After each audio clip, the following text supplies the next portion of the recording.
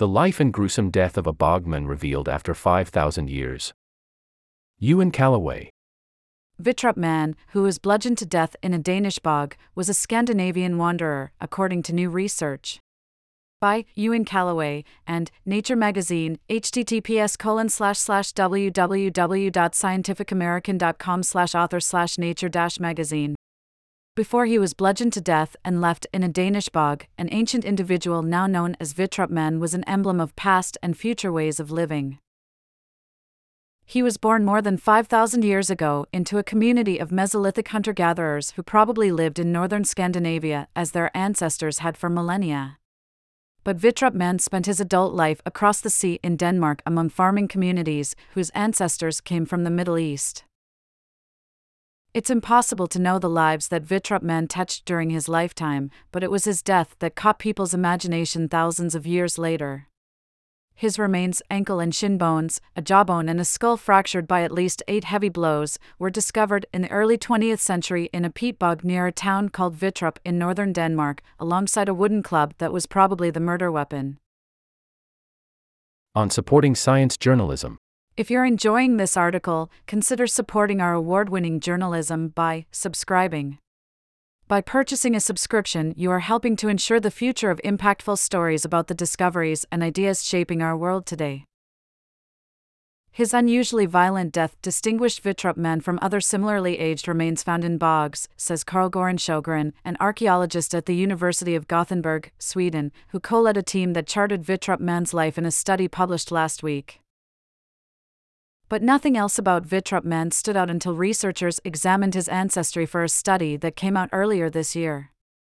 Vitrup Man, they learnt, was related to hunter-gatherers from what is now Norway and Sweden, and not to the farming communities with Middle Eastern roots that had arrived in Denmark hundreds of years before his death.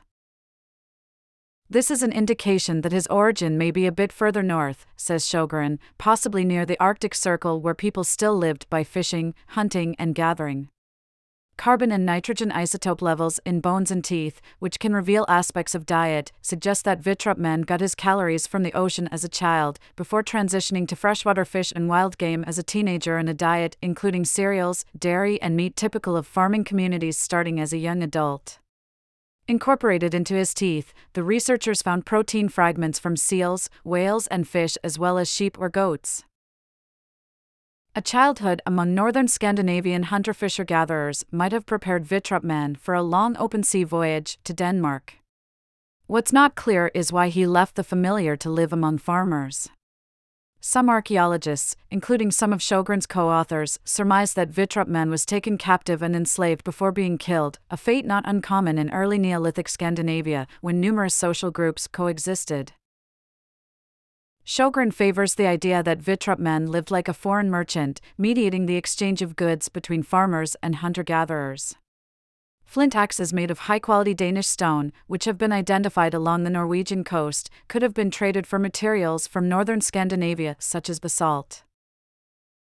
Maybe once he came of age, his role in society was to establish connections with farmers that lived across the sea. Says Thomas Booth, a bioarchaeologist at the Francis Crick Institute in London. He lived with the farmers for the last decades of his life, but it's not inconceivable that he voyaged back and forth between homes old and new, adds Sjögren. What, then, of Vitrup Man's violent death, probably in his early 30s? Dozens of Neolithic human remains, many of them young males, like Vitrup Man, have been discovered in bogs, and archaeologists think ritual sacrifice explains many of these deaths. Many of these people had bone malformations that would have marked them out among their peers, but not Vitrup Man, says Sjögren. Genome analysis suggests that Vitrup Man was blue-eyed and his skin may have been darker than typical Neolithic farmers, but his dark hair color and height wouldn't have stood out. Why they chose to sacrifice some people, it's really hard to say, says Sjögren. Vitrup Man's hunter-gatherer ancestry more or less vanished from all of Scandinavian in the centuries after his death, and it's not clear if any close relatives survived him. Researchers sequencing ancient human genomes by the hundreds have begun to build genealogies of ancient families, and it's not inconceivable that a relative could one day be found.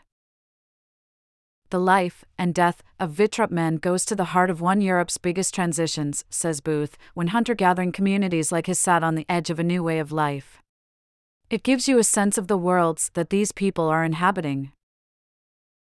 This article is reproduced with permission and was first published on February 21, 2024.